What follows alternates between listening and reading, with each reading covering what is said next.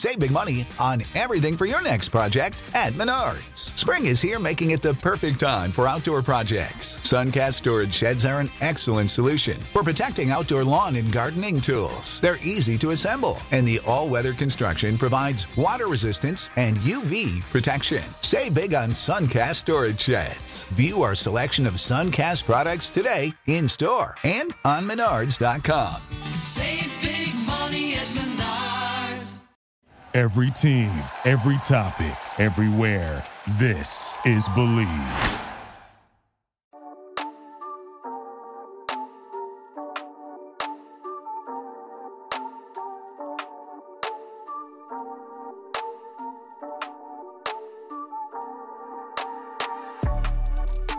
All right, welcome to another episode of one of the most electric baseball podcasts out there. I am your host, Francisco Castro. This podcast is part of More Than Baseball. More Than Baseball is working daily to better the lives of minor leaguers all over baseball. Our mission is to protect and enhance the future of the game by allowing every ball player to live a better life during and after their careers. Check them out on morethanbaseball.org. Also check out advocatesforminorleaguers.com. They're doing their part to help out minor leaguers as well. All right, super excited for my guest today. He was drafted out of Arkansas State University in the 6th round, a pitcher throwing absolute gas for the Kansas City Royals. Tyler Zuber, how's it going, brother?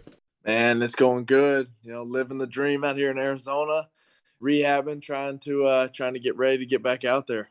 Yeah, no, for sure. And how is the rehab going? And obviously, it's a long process. Like, how have you kept yourself entertained and sane throughout the whole process?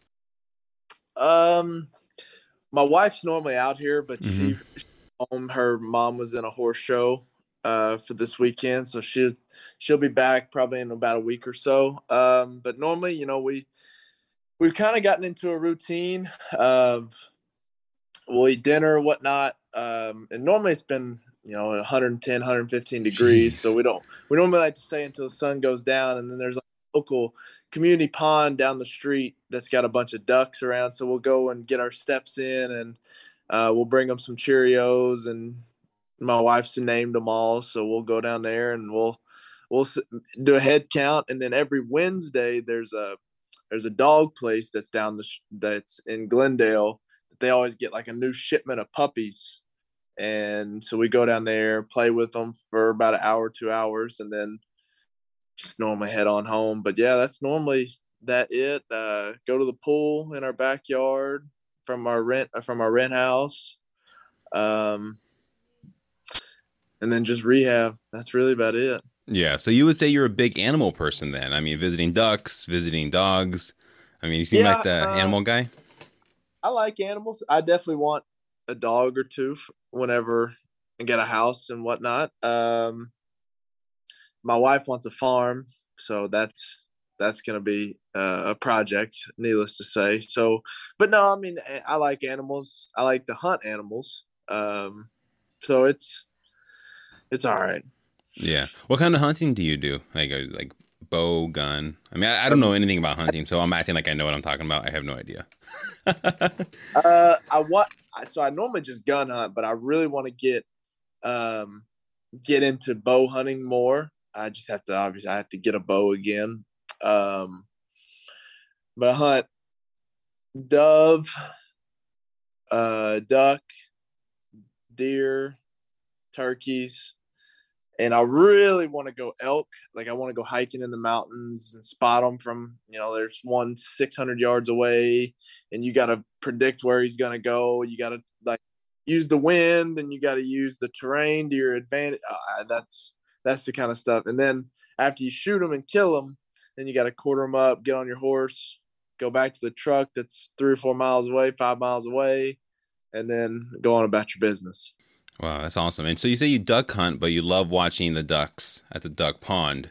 Do you feel ever guilty just kind of walking around there like your cousin got to come in? It's different, completely different kind of ducks. The ducks that I hunt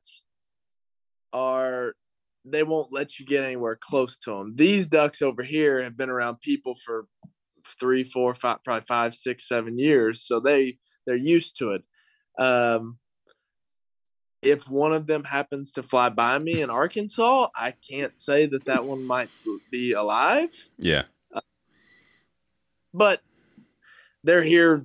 They're more like pet ducks out Okay. here. The ones I hunt are not pet ducks. They're just trying to fly by. Yeah. And you mentioned that it was like 110-ish degrees out there in Arizona. Like, that's insane because right here it's 80-ish, I guess 85. It gets pretty hot somewhat in Wisconsin. Nothing compared to like Arizona. Like, how do you even deal with that? Because I'd be out day one. It's a lot of like dry heat, but I don't know. For some reason this year it's been a little humid. The way you deal with it is you just deal with it pretty much. You just drink a lot of water and just suck it up. Embrace the sun. Yeah, pretty much. so you talked about Arkansas growing up. Like, is that pretty country out there? Like, would you classify yourself as a country guy? Yeah, I mean, I drive a truck, I hunt, I wear boots. I don't religiously listen to country music. But I will listen to it. My wife loves country music, so obviously I have to listen to country music, which is fine. Like I went to a Morgan Wallen concert this past off season. It's my first concert I've ever been to in my entire life. I would go to 1,000 more Morgan Wallen concerts. I thought that was him, Hardy, and there was another guy. It was three of them that performed, but I would go see those three perform 1,000 more times. I thought it was really cool. Is entertaining. I mean, but when I was growing up, I liked to drive 4-wheelers in the mud and do all country guy stuff and go hang out in the woods. And so yeah, I mean, I guess you could say that I'm a city country boy. I was going to ask you, like, how country are you? Because I grew up in the city. I grew up in the San Francisco Bay Area. So, like, completely city, like nothing country about it. No parking and all that. The only city I'd say about me is probably the fact that I play baseball. And the places that I play, I have to live in the city. So it's like, I guess you could somewhat say that. But if ideally, I would live 30 minutes away with about 600 acres around me with ponds that I can fish in, and let my wife have all of her animals, and I would just have like a big so-called farm. Yeah, that would be the ideal place.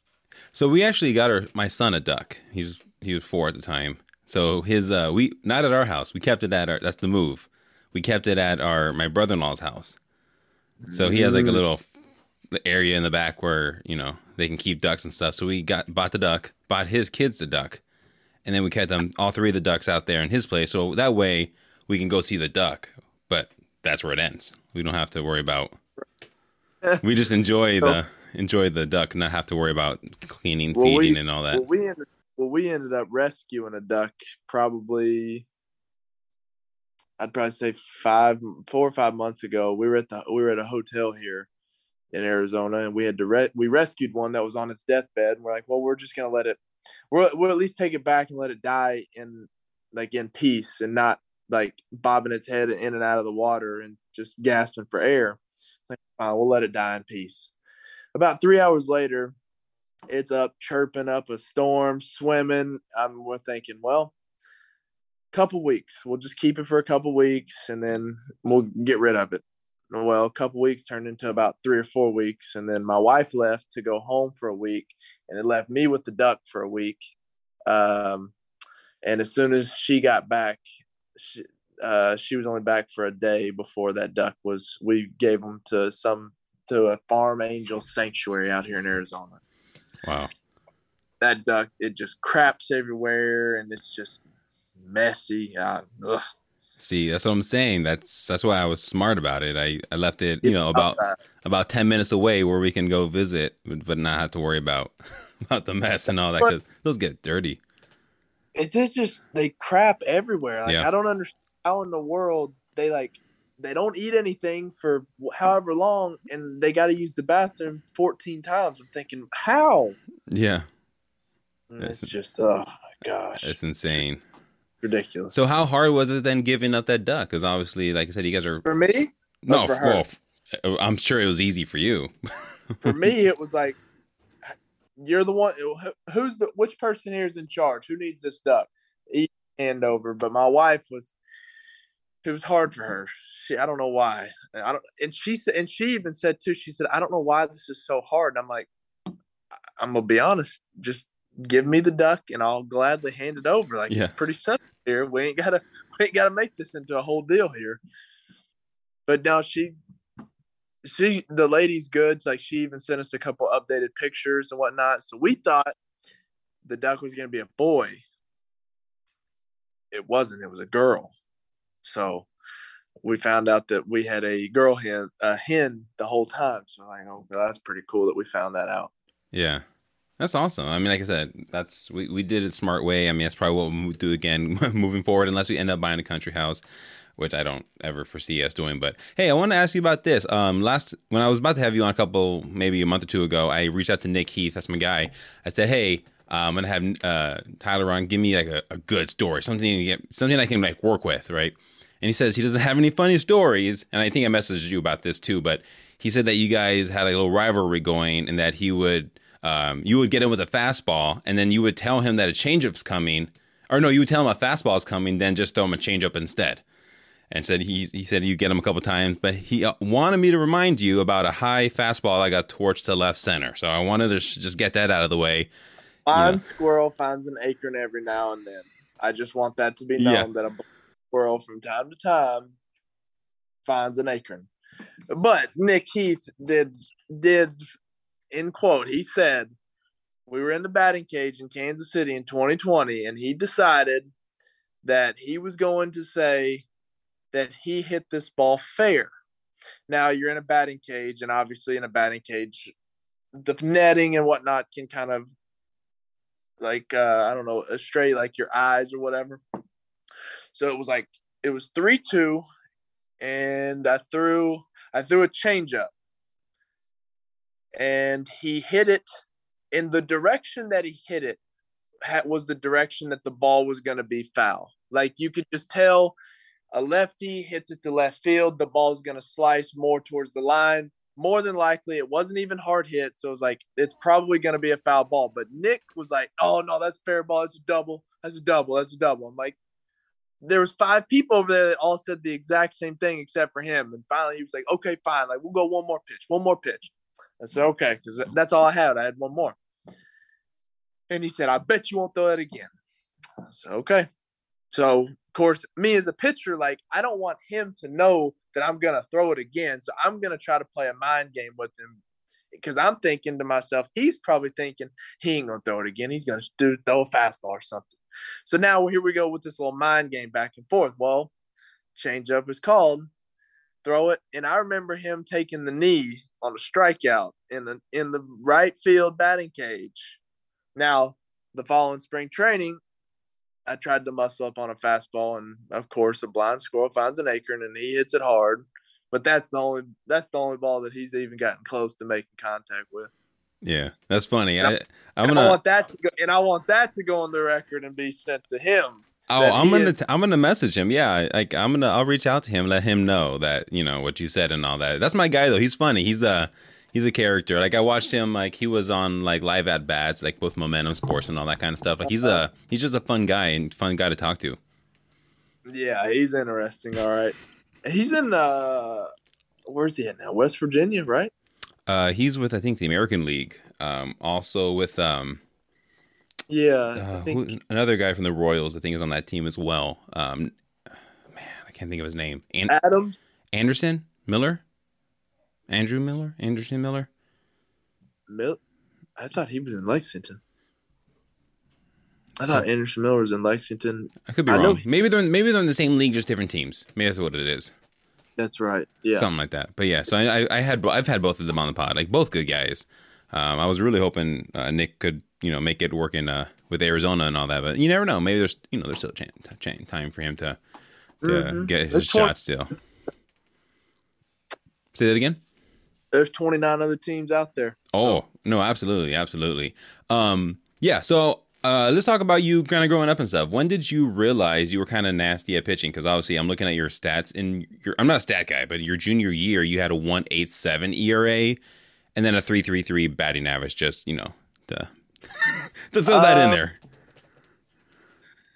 I kind of realized, I don't know, it was kind of a crazy.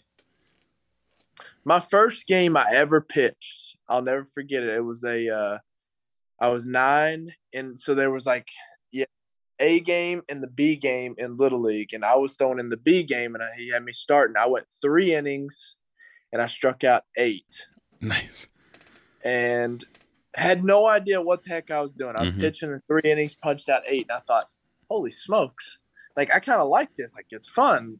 My next one wasn't so pretty. But so I started taking lessons, and then when I got to about 12, I realized I was throwing, like, hard for, like, my league and whatnot because, like, no one was really touching the ball. And I was like, man, like, maybe I got a knack for this. 13 years old, same thing. 14 years old, same thing. 15-year-old, I kind of made, like, a little jump, and I was like, man, like, nobody here is, like, even getting, like, close to touching this ball. And I'm like, well, maybe I got a future in this. And so then I kind of hit like that, a weird learning my body growing phase. And all of a sudden, like, it was like, oh my gosh, I don't even know if baseball's really even like for me anymore. Like, sucked. My 9th grade year, I was horrible. Like, it was okay. My 10th grade year was by far the worst, like, mental year, like, for me, like, at that age, because I was like, I'd been successful my whole life, and all of a sudden now I'm like struggling, and I'm like, God, like, I don't know if I can do this. I remember almost like I wanted to quit several times. I thought, I can't do this. Like, this is just tough. Like, I'm not throwing strikes. I'm just pitching all over the place. Like, I'm getting pulled against, like, are you familiar like the high school classifications, like 1A, 2A, 3A? So we were 5A, and we were facing like 1A schools, and I was pitching against like their 9th grade teams, and I was like getting pulled because I couldn't make it out of like the first or second inning. I thought, wow, this is bad. All of a sudden, I got in the weight room, and I come back the next year, and like the coach is like, yeah, okay, like, you made the team, but like, okay. And I remember I threw in the first JV. No, it was like there's like varsity A and varsity B game, and I threw in the first varsity B game. I went through 3 innings, and I punched out all 9. I remember afterwards the coach said, all right, Zuber's going to start game 1 of this tournament this weekend for my junior year. And I was like, okay, like, I finally feel confident on the mound. Well, I threw in the first game, and I went all 7, and I punched out 12, and I gave up 1 hit, like 2 walks. And I thought, I'm finally, like, this is finally fun. Like, I thought, this is it. Junior year went on, great. Senior year rolls around, and start out the exact same way, throwing a lot of pitches, like 4 innings. A lot of it, too, was I was throwing really hard for, like, high school, and everybody's game plan was take. Like, we're going to try to let Zuber walk us or get to full counts or foul balls or something like that. And we're going to try to get him out of the game like the 4th or 5th inning. So that way we can try to win. So that was like their game plan. But eventually is probably a quarter of the way into the season, I finally started, like, something clicked again. And, well, I started throwing 7 innings and not walking anybody and punching out, 12, 14, 15, 16, 17, 18 people because they just strike 1, strike 2, strike 3. Okay, well, maybe he walked the next guy. I don't know. Strike 1, strike 2, strike 3. It's like, yep, I've got it figured out now. When did you commit to Arkansas State? Like, what year? It was after my junior summer, before the start of my senior year. So like, I meant like after your where were you in high school? So after your junior year, you committed. Yeah. Okay. What other schools did you visit? And like, were there any other teams or any other schools that were maybe interested in you? And like, what kind of stood out about Arkansas State? Like, every kid that grows up in the state of Arkansas, we don't have a professional team in state, so every kid wants to be a Razorback. Mm-hmm. So that was like my dream, was like, I want to be a Razorback, I want to be a Razorback. And they offered me like a walk-on spot, but after realizing that they had like, 60 something guys every fall, I'm like, I don't really want to compete against that. And, I had a little bit of interest from Ole Miss.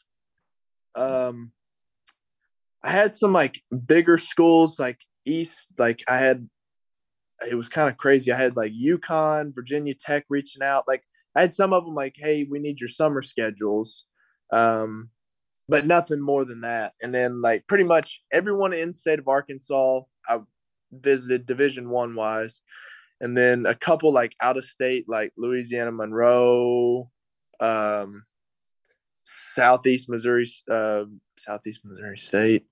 So like there was like a few little ones like that. But then when I went to UCA, Central Arkansas, and I wasn't really impressed with the campus, and they didn't kind of wow me over with any of the facilities. And so then I went to Arkansas State. It wasn't like a drastic up from the facilities. It was just like how I felt when I was there. Like I felt like I was the president of the United States. Like they were like showing me everything. If I had a question, if they didn't know it, they were stopping and asking somebody. They were like, hey, answer this question for him. Like it was like I was the most important person in the entire world to them. And I thought, you know what? Like they took their time out of their weekend to make me feel like the most important person. And so then I kind of went home and thought about it. And I was like, you know what? That's kind of where I want to go. And ultimately that's what led to my decision. Yeah, I'm pretty sure the University of Arkansas, did they only offered you a walk-on? They didn't offer you like, I'm sure now they're probably, kicking themselves for letting you get away. You're that one guy, the guy who got away from them, they're in Arkansas, representing. Well, like in a way, like a little bit of me back then, I was like, you know what? Like, man, forget them, man. Like they screwed me over. They didn't offer me a scholarship when they should have. Like, I'll show them. But now whenever I look at them, like, you know what? Like, let's just rewind the tape and let's go back and let's say I do go to Arkansas. Do I make it to the big leagues? Do I get drafted? That's a good point. Even? Like, do I do anything that I've done in my baseball career up to this point versus Arkansas State? I pitch as a freshman. I become the closer as a freshman. I start as a sophomore. I sucked as a junior. And then as a senior, like I dominated again. Like, and I didn't have any college debt. So it was like, if I went to Arkansas, I'm on no money. Parents are out X amount of thousands of dollars, student loan debt. Now after I'm done playing, now I have to pay off debt. And it's like, no, you're right. It was a good decision. It's a good decision by you. Right. Obviously, you get your playing time. How was it playing there in Arkansas State? Like, how was like the vibes there? Like, I mean, obviously, you got college game day. Like, how was that too? Like, how were the college football days there? Like, did you coach though? Extra? They were cool. It's nothing like the SEC or like the P5 schools, but like mid-major wise, like when we were there, we turned them into fun. I don't know if they haven't been very good the past couple of years, so I can't imagine that the tailgating area is popping, as the cool kids say nowadays. When I was there though, like, I mean, you had to get there for a 7:00 game. If you weren't there by 12:30, I mean, you just tough luck, dude. You missed out. Like you're not getting a spot to set up your tent anymore. Did your coach ever have like practices those mornings of to keep you guys from going too crazy, like the night before? We normally had 8:00 in the morning. Get there. We had like a light little practice from like 8 to 9, field prep from like 9 to 9:30, and then scrimmage from 10 to 12:30, and then get over to the Pines and start tailgating. Nice. That's good. And so how was it pitching there? Like what was the vibes there pitching? Like, was there maybe one school that you just loved to just shove against? Maybe their fans were extra cocky, or maybe they chirped a little bit too much. Like, what was one team that you just couldn't wait to face? the vibes at Arkansas State were awesome just because it was a pitcher-friendly ballpark. Wind blew in. It was a graveyard. It was like 330 down the lines, 400 in center, and the wind blew in. So I was like, hit it in the air. I dare you. Please. But there are two teams that I loved to face and one team I hated to face.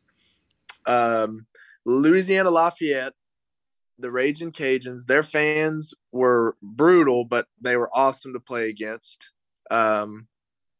Georgia Southern, I don't know why, but every time I faced them, I struck them out the most out of anybody. I think I figured it up one time. I think I had like 20-something innings pitched against them in 3 years of facing them. And I think I've struck them out almost 50 times. They probably couldn't wait for you to graduate or get drafted. They're like, please, someone get I don't this know guy out of here. I don't know what it was about them, but it was like, for some reason, in my junior year, I sucked against them too. Like I only threw like 5 innings and gave up like 6 or 7 runs, but I punched out 9. I was like, for some reason, I dominated Georgia Southern. I don't know why, but I did. South Alabama was the team that, if you take my college numbers and you take out every South Alabama outing, you take out every one of them, I guarantee you my ERA cuts in half. Wow. As a career. Yeah. And I thought, one team, and for some reason, I couldn't get them out. I could not. Do you think it was more just like the stadium, the environment, like, or did they just have a really good team? For some reason, it was me.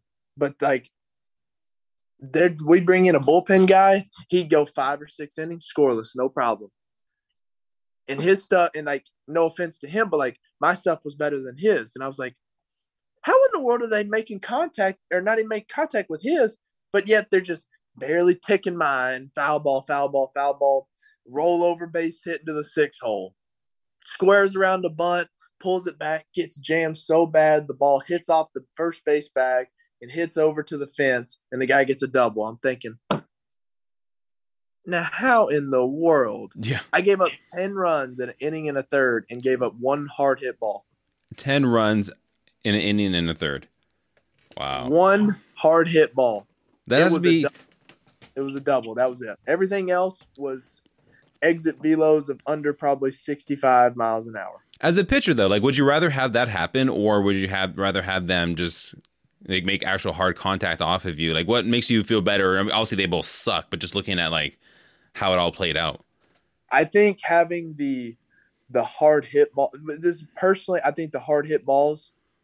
Because for me, if I'm looking at an outing and trying to evaluate it, like I try to evaluate the South Alabama outing, and well-executed pitch, the shortstop was shifted over 4 steps, and he hit it right where he was going to be playing. Mm-hmm.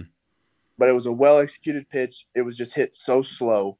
And I was like, at least like on the balls that are scorched, like you give up 10 runs and every ball was a home run, you can go back and look and be like, all 10 of them mislocated fastballs or mislocated pitches. It's like, that's the reason why I struggled today. Yeah. So it's like you have something to work for, but it's like those outings where you give up a bunch of runs, but you execute everything and everything just doesn't go right for you. Is like, what happened? Yeah. What do I need to fix? I want a fastball down and away. I did. It was hit literally a cue ball right down, like in a perfect spot. Okay. What do I need to fix? I don't know. I don't know what do I need to fix? I don't. That was a well located spot. He just hit it in the perfect spot. So like it kind of like it leaves you with questions in the back of your head still. Like, God, if I just execute this pitch, like it could go for a base hit now. But if like I'm supposed to go down and away and I miss up and in, and it gets hit 450. It's like that's why. That's why the ball was his, because I missed my spot. I messed up. Yeah, so I get that. I mean, that has to be frustrating. Obviously, I didn't play past like T-ball or Little League, so I can't even imagine or relate. But at what point then in your college career did you realize that you had that like if to when moment where you stopped saying like if I get drafted, if this happens, but you started thinking to yourself when I get drafted, when a team takes me, and like when was that moment for you? my freshman year. Okay. It was in the fall. It's just I was up to 93, and I was telling the coaches all the time, like, what are your goals here for Arkansas State? And I was like, I want to be here for 3 years. I want to get drafted, top 10 rounds. I want to be the highest draft pick in Arkansas State history, and I want to make it to the big leagues. And they're like, okay, well, that we'll help you work towards that. Dominated my freshman year, dominated my sophomore year, going into my junior year. This was like the big draft year, all hoopla, teams all over me, blah, blah, blah, blah. I was more worried about who was up in the stands than putting up numbers on the mound, and worried about the guys in the dugout. And I kind of isolated myself, and it was just not a good situation. And baseball kind of come back to kick me in the butt and basically said, this is what we're going to do for you. We're going to make you have the worst year statistically that you've ever had, and you're going to get humbled down to the dirt. And your senior year, you're going to come back and worry about those guys in the dugout, because it's going to be your last year potentially ever to play. And you're going to play your heart out for those guys. And I did. And came back a different human being after the Christmas break, and throwing 94, 96. And all of a sudden I got teams knocking down the door saying, will this guy sign? Like, does he want to sign? Does he want to play? Because we want him. And sure enough, the rest is history now. So how was draft day for you? Like, I mean, obviously you were probably projected to go, top 10 round, like, and you were projected to go such. Like, how was that experience for you? Did you have a draft party or have a couple of people over? Like, what was the vibe for you during that experience? It was, it was me, my mom, and my sister. My dad was working, but he was a police officer, so he was just driving around. And so my plan was, I stayed up really late the night before, and I was going to sleep in until like 12 the next day. That was my plan. I was going to sleep in so that way I don't basically sit around and like, God, when's the draft going to start? I was like, you know what? I'm just going to sleep, basically wake up, go get some lunch, and then sit on the couch and watch the draft. And 8 o'clock, my phone starts ringing from teams calling. I had probably 7 calls that morning. And I was like, hey, you ready? Hey, you ready? Hey, you ready? I'm like, yes, yes, yes. And every time I'd hang it up, try to fall back asleep. And I'm like, wait a minute. I just got asked if I was ready by a major league team. Okay, I'm going to try to get some sleep. Hello? You ready? Oh, yeah, let's do it. Like 7 different teams. And so then, well, fast forward. I come to find out I was going to sleep until 12. Well, that's when the draft started Eastern time, 11 Central. So either way, I was going to miss an hour of it. So Dad drives home. And so now it's like they took a break after the 5th round, and I get calls from the Royals saying, hey, we're going to take you either the 6th or 7th round. And so I call my dad after that, and I'm like, hey, hurry up and get home. Like, the Royals said this round they got a 10-minute break. They're 3 minutes away from resuming play again in the 5th. So Harry comes home. So I'm walking around outside. I'm on the phone. The Royals call again and say, hey, this is a scouting director. You're our 6th rounder. Are you ready? I'm like, yes. Like, yeah, let's do this. And he said, okay, all right, perfect. We'll let you know we'll send you a text about 10 picks before, just kind of get the phone ready and the camera ready and all that stuff. So, okay, perfect. So so now we're all huddled around the iPad. We're videoing it, taking pictures. And I got probably 55 seconds. I think that's all the video is. I got 55 seconds into it before, as soon as it happened, I stopped it. My mom's phone starts going off, and then my dad's phone. So mom is sitting inside on the phone. I'm walking around outside in the front yard. Dad's walking around in the backyard on the phone. And about that time, like we haven't even gotten to hug as a family yet. Like, and congratulations, like we did it, all that stuff. And about that time, like, we're all like, okay, finally. Hang up the phone. Phone starts ringing. Hold on. Hello. So like we're all doing the same thing. That happened, we'll say at 1 o'clock. It wasn't until probably 4:35 before we finally were like, hey, let's put our phones away and let's finally we can celebrate now. And yeah, that was it. That was our draft party. I think the next day the city threw me something, but that was it. That's awesome. And also you got a decent signing bonus. Like, what was maybe one of the first dumb things you bought with your money? Maybe I didn't get a big signing bonus. Because you were senior sign. Yeah, I didn't even think about that. Okay, man, that's no, I didn't. No, but I mean, at the time I was like, man, I wish it'd have been cool to have something, but you know what? I didn't need it. I just wanted an opportunity. At that time, I was just give me an opportunity to play the game and keep going, keep chasing the dream. As long as I get a jersey, I get a chance. Yeah, so let's talk about the minor leagues, because this podcast, like I said, part of More Than Baseball. They're out there helping people in the minors better their time, while they're in the minors and after the minors and all that kind of stuff. What was maybe a funny minor league story that you may have experienced, or maybe not necessarily funny, but just something that you've gone through that you try to explain to somebody that you're a professional player and you're, whatever's a hotel ride or food or fan interaction or whatever it may be? When I was in the minors, I always got the question of, hey, when are you gonna ever go pro? And I thought, well, how do I tell this without being a smart aleck? I am a professional. Yeah, no, but when are you gonna go pro and go to the big leagues? I'm like, I don't know, buddy. And then everyone likes to think too, the question I always heard was, yeah, man, you signed, your signing bonus slot value was this, you're going to be making that for how many years? You're going to be making that for the rest of your life. I'm like, okay, buddy. So you got a job as a bank person and you making $50,000 a year. Do you make that for the rest of your life, even if you get, fired? They're like, well, no. And I was like, well, it's the same with me. If I got released, that means I got fired. That means I'm not making that anymore. Even if that was true. I said, but that's not the case. They're like, what was your first real check like? And I was like, well, it's $200. And they're like, stop, no way, dude, you're a professional. You play professional baseball. I'm like, yeah, I know. It was $212. Yeah, and people don't understand that, how little minor leaguers make.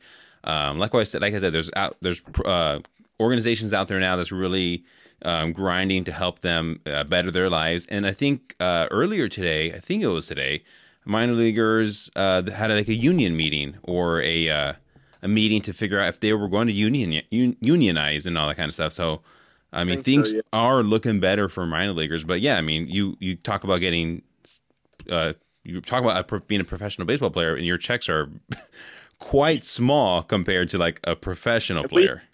And we had a 3-bedroom apartment in Low A in 2018, and our apartment wasn't going to be ready until the next day. So, but another guy's apartment was going to be ready the previous day. And so there was a company that let us all rent beds. So we all got our mattresses and we all huddled up in the bed in the living room of the other guy's apartment. There were 9 beds in the living room. There were 2 beds in each bedroom. So, I mean, what's the math on that? 9 plus 6, 15 guys in a 3-bedroom apartment. You talk about just absolutely insane. And then everyone left, but there was 5 or 6 guys in every 3-bedroom apartment, 3 guys in the living room, 2, and then 1 in each bedroom. So speaking of the minors, what was maybe one city that you got off the bus and you look around and you're like, yo, where am I? I'm in the middle of nowhere. Either Princeton. I don't know where it is. Either Princeton. This was in 2017 in rookie ball. It was either Princeton Rays, Bluefield Blue Jays, or there was one more in that league. Is this the Appy League? Or no, what league is this? The Appy. Yeah. Okay. That Princeton, I remember there was blood in the bed, and I slept on top of the covers. Oh yeah, there was it was someone that got a cut or something, and they just bled. They didn't change the sheets. Yeah, it was disgusting. So was this on the sheets, and you pull off the covers, or whatever, and you see just blood on the sheets? You're like, where am I? Probably about that big, and I was like, I'm just gonna put the sheet over it. And then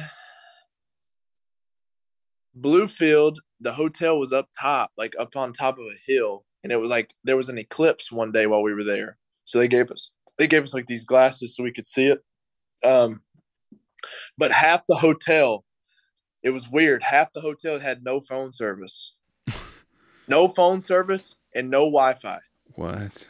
So if you had room, we'll say there's 20 rooms in there. If you had room number 1 through 10, you were good. But 11 to 20, you had no phone service and no Wi-Fi. So you basically had to go to the other side and find one of your boys over there and like, hey, let me come chill in your room for a bit, or let me go walk around. And not to mention, it's the heat of the summer and you're up top of a hill. And so you've got to walk down this long driveway down to the main strip to go find food, then eat it, then walk right back up. It was a crap show. Wow. Like, and the minors is the grind. Like, I mean, obviously, like the long drives, and you made it through. Like, you made it all the way to the major league debut. Let's get into that a little bit. Like, how did you get the call that you were going to go to the majors, and how was that first time, like, you know, making your major league debut in a major league stadium? It was 2020. Felt like I was trending towards breaking with the team at a camp in spring training. And then all of a sudden, COVID happened. So then I go home, training, staying ready, and all that stuff. So I was like, well, I'm hoping I still get an invite to Spring Train 2.0. So, all right, Spring Train 2.0 happens. So I go to Kansas City. So it's a month. And then there's 3 exhibition games, 2 against Houston and Kansas City. And then then the team was going to fly to St. Louis. There was going to be a bus and the team flight that were going to St. Louis. And then after that, the opening day roster was going to be set, and that team was going to go to Cleveland. Okay, so the clubhouses were split. The visiting clubhouse was all like under 1 year of service time and non-roster guys. The other clubhouse was all older guys, like over a year, 2 years, 3 years, all the older guys. So I'm obviously in the visiting clubhouse. So they tell everybody that before Houston's coming in, like, we'll just say this is a Saturday that they're telling us. It was like, all right, Houston's coming in on Sunday.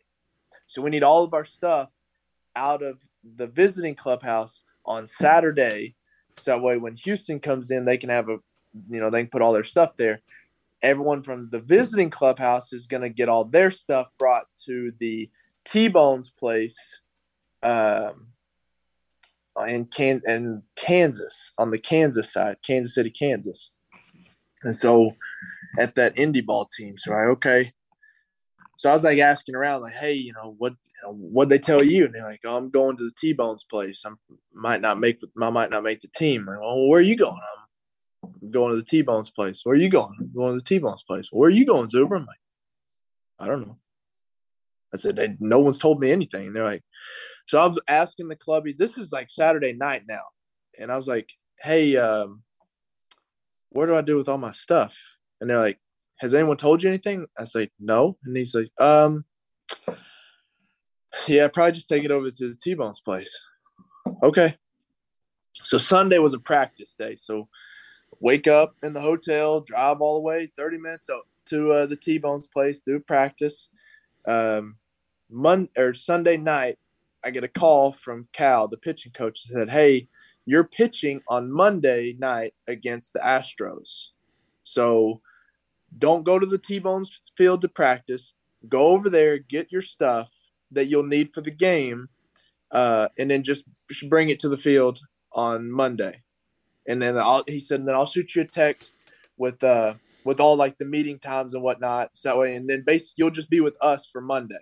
So you'll take BP and do all that stuff. I said, okay, fine, like, cool. So I drive over, go get my stuff, and I drive back. And so I'm thinking there's like going to be 10 other guys or whatnot that were going to be over there. Well, I'm there, and I'm the only one from the T-Bone's place that's there for these meetings. And nice. I was like, I'm definitely not where I'm supposed to be. So I walk up the steps, and I feel this person do this.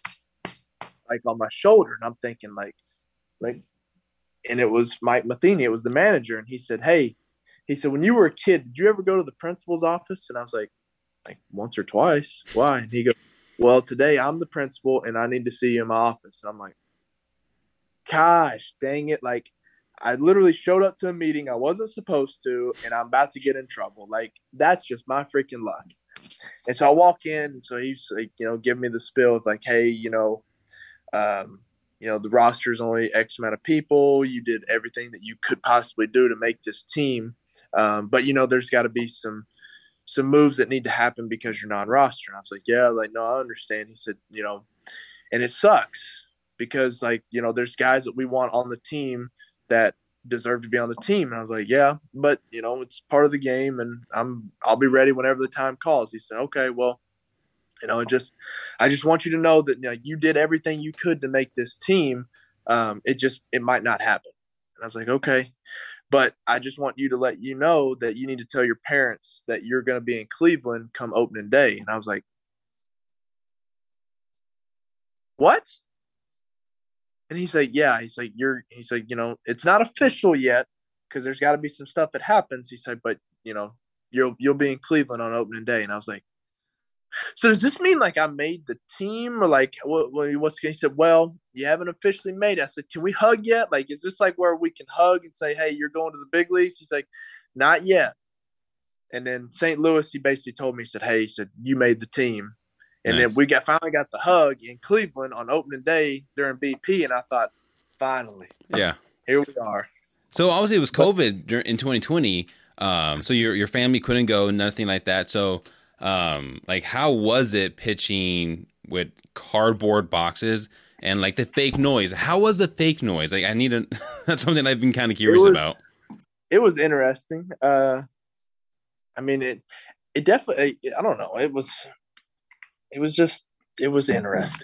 The fake noise, it was just, when you look around and you just see nothing, it almost looked like the Squid Games. You're like, this is very weird. Yeah.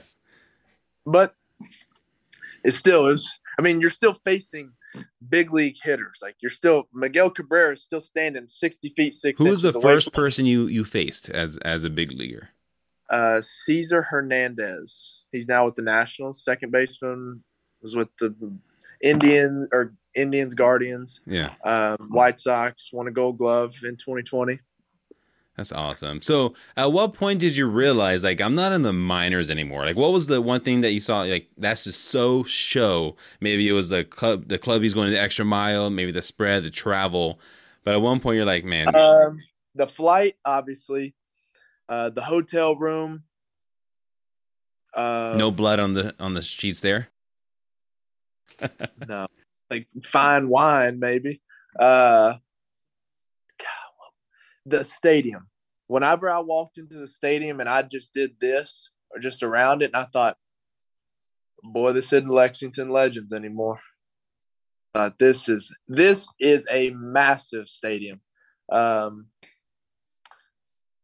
I mean, it was just, I don't know, it was crazy. Just looking at the stadium, the flight, the hotel, I thought, I'm here. I made it. That's awesome. And I was talking to Nick about this. I said, what is maybe like some like rookie hazing that they made you go through, talking to him? He said they made him wear like some inflatable suit or something like that on the plane ride. Hazmat suit. Okay, so did you have to wear that as well? Yeah, it was a big inflatable one that you blew it up. You had to blow it up and get on the plane, deflate it when you're on the plane, blow it back up to get off the plane, get on the bus with it inflated, and then it was uncomfortable, but you had fun with it. Yeah, did they make you go on any like coffee runs or anything of that kind of nature, or was it pretty much just that was like the only like hazing they made you guys do? Because obviously with COVID, there's probably so much restrictions. No, it was just that. Nice. It was just getting dressed up and singing a song. Pretty much, that's it. Did you have to do like karaoke on the bus? Oh yeah, or on the plane? What song did they make you sing? It's not a comfort. It's off of Step Brothers. I don't know. It's whenever they're doing the presentation on the boat. Yes. Okay, I got you.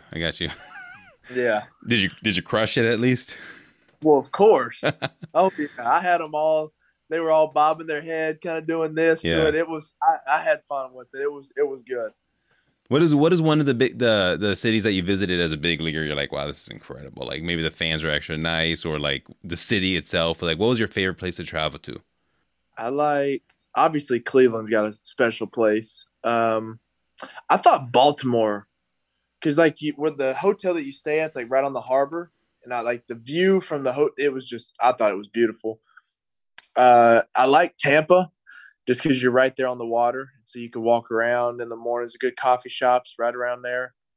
Did you ever pitch in San Francisco or Oakland? I've never been to any of the California ones. I've been to Seattle. Seattle's my favorite stadium. That's that whole area. That stadium's beautiful. The weather was Seattle's my favorite. Yeah, a couple of things I want to talk about before we end. Obviously, during the minors, you can hear all the fans kind of chirping at you in college and stuff. The stadiums are smaller. As a professional, like as a major leaguer, I should say, like what are some of the things that the fans maybe were chirping at you as you were getting ready in the bullpen, and what city like or stadium had like the worst fans? Maybe like was it Philadelphia or New York, Chicago for me. I've never been to New York, but Chicago for me. They let you know everything there is to know about your failures in life. White Sox or the Cubs? White Sox. Okay. Yeah, they let you know. They let you know about how bad you sucked in high school. They let you know that how bad you are as an individual. They read off your numbers, and especially if as you're sitting in there, after you're taken out, they remind you that you should have never picked up a ball a day. It's just they go. Wow. They start from the second that you're out the womb to the second that you're standing in front of them, and they remind you of every possible bad scenario that should have happened and would have happened had I not have played baseball. And I was like, jeez. I just can't say anything, but I just got to sit here and wear it. They're ruthless. They're brutal. But it's baseball, and coming off of 2020 where you don't hear any of that, it's like, yeah, I probably enjoyed it a little bit. At least you had fans there. A little. Yeah. Not much. Yeah, no, I respect that. How hard is it for you to not just like chirp back? I mean, or do you? Like maybe you do. I don't know. No, I don't chirp back. I mean, it's just I remember when at like football games, like I'd be the one chirping at the football players. So like, they're doing it. They're more or less doing it because they want to see their team win. They also want to do it because they want to see a reaction. So if you don't feed into their reaction, then it's like you're basically just doing this for nothing. And then you just really and truly just tune them out. If you tune them out, you don't hear them. Yeah. Every now and again, there's a couple times that I've heard something and I'm like, that's pretty good. I don't want to laugh because it's an insult, but that was pretty good. What was maybe like a funny chirp that you just gotta like tip your cap to? Like that was good. I think that was pretty funny. I got told one time, they said, "Hey, when did Kansas City give the Bat Boy a uniform to pitch in?" And I thought, because there was one day like my pants, like I kept like I rolled my pants up for like a split second, and I threw a pitch with them rolled up on accident, and so I guess this fan thought that I didn't have pants long enough to fit, and they thought. So then I got roasted for being short. I also got roasted for thinking that I was the Bat Boy. Yeah, it's just they let me hear it. Who's been the hardest guy you've faced so far? Where you're like, that guy I can't get him out, or maybe like who's someone like you just owns you? Like was it Alabama? You said the college that you couldn't get out. Alabama. Yeah. So who's that guy for in the majors?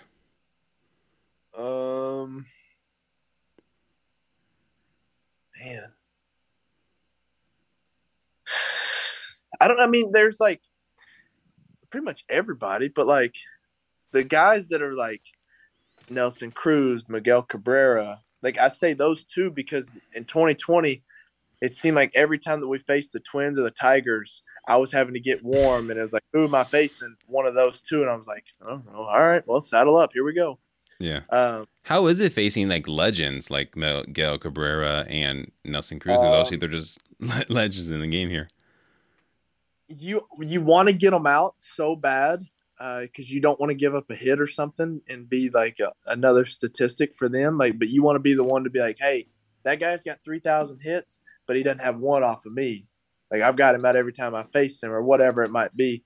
I haven't struck out Miguel Cabrera. That's my that's on my bucket list. I want to strike him out, but I have gotten him out so far every time I faced him. Now I say that, and the next time I face him, it'll probably be his like 600th home run. But so he's never gotten a hit off you. He's 0 for 5 or 0 for 6 right now. That's a stat right there. Like, I would put that in my Twitter bio. Like, no, Miguel Cabrera, one of the greatest, 0 for 5. So like it's pretty cool to have like say that a guy that's going to be in the Hall of Fame like him that I've gotten him out every time I faced him. I did get a signed bat from him just because I'm like big into memorabilia and stuff. Yeah. So I asked him for a signed ball, and he gave me a ball, and he asked me if I got the bat too, and I was like, no. But sure enough, I got a 2 Tyler Miguel Cabrera, and I thought, this is awesome. See, that's right there. That's the show moment where you just pinch yourself. You're like, I just got a bat from Miguel Cabrera. Even though he's 0 for 5, 0 for 6 against me, like, he just gifted me like a bat. Did you give him something too? Maybe like a sign, something like, hey, I know I'm not, your level. Yeah, but you never know. I'll be there soon. No. I mean, like, I think whenever a kid's like, hey, will you sign this ball for me? Like, I think that's pretty cool. And for a guy in the MLB that's done what he's done and it's been a legend as him, for him to have another guy that's in the MLB reach out and want his autograph, I think like that right there is I think that right there, the way I look at it, is probably enough for him to be like, you know what? Everyone in the league pretty much wants my autograph. If they want it, they can reach out to me pretty much. And like to have someone do that, it's like, that's a pretty cool moment for him to have someone else that's equal stature, big leaguer, to say, hey, will you sign, like, if I send a ball over, will you get it signed for me? Yeah. That's awesome. And kudos to you, obviously, for making your major league debut, pitching. Obviously, you're rehabbing now. Like what's the plan looking at, like, moving forward, like 2023? Like, we're good to go for 2023? May. Okay. May of 2023. So who knows? After 2023, after May of 2023, the plan is to obviously pitch and then get healthy, go to an affiliate or somewhere, and then get back to the big leagues as quick as possible. So if that's a month, if that's 2 months, if that's ride out the minor leagues the rest of the year and then the next year go back, sure, so be it. But that's the plan, is to go back as soon as possible. Yeah, and like this last thing I want to end on and talk about before we end is like music. Like, what is your walkout song as you're coming out ready to pitch? So I didn't have one in the big leagues, but recently, my favorite one right now is "In the Air Tonight" by Phil Collins. Okay. The one with the drums. Yep. So that's kind of like, I feel like that's kind of the tone and the mood I want. Now I just got to make it happen. And you were closing games, right, for Kansas City in 2020 and 2021, or no? Or are you just relieving? I threw in the 9th inning a couple times, like in close ball games, but it was always us down. It's like 2-1, 3-1, 3-2. I never did get I haven't got my first save yet. So that's what I'm still looking for, that one. But closing, that's the dream, is to get healthy again and then come back and basically start closing ball games in the big leagues now. Yeah, that'd be electric. And you look at like Edwin Diaz's walkout song for when he closes for the Mets, and that's so sick. I love that. Isn't that? And then the guy with the trumpets a couple of games ago. That's so dope. I'm envious. That's awesome.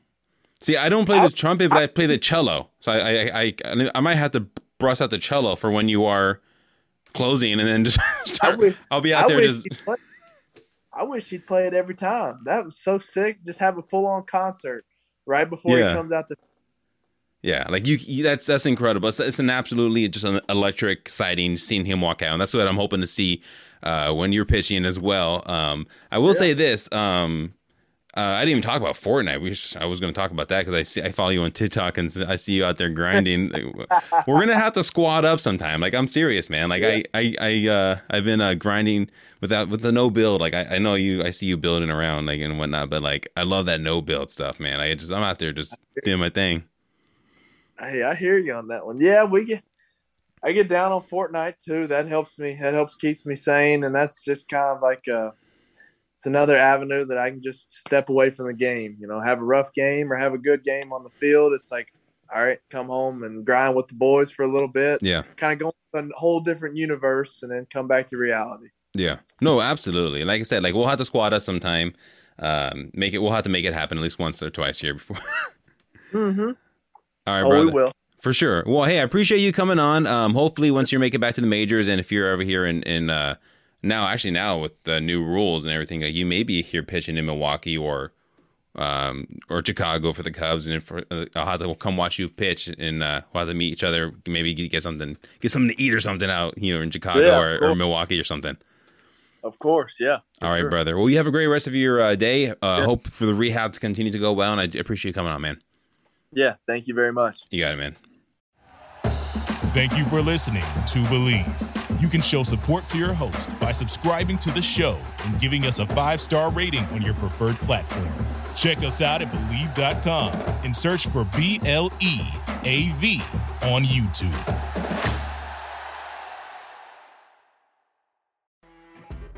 You know when you're listening to a true crime story that has an unbelievable plot twist that makes you stop in your tracks? That's what our podcast, People Are the Worst, brings you with each episode. I'm Rachel. And I'm Rebecca. We're identical twins who love true crime cases that make you say, didn't see that coming, and we hate the people responsible for them. Listen to People Are the Worst now on Apple, Spotify, or wherever you get your podcasts.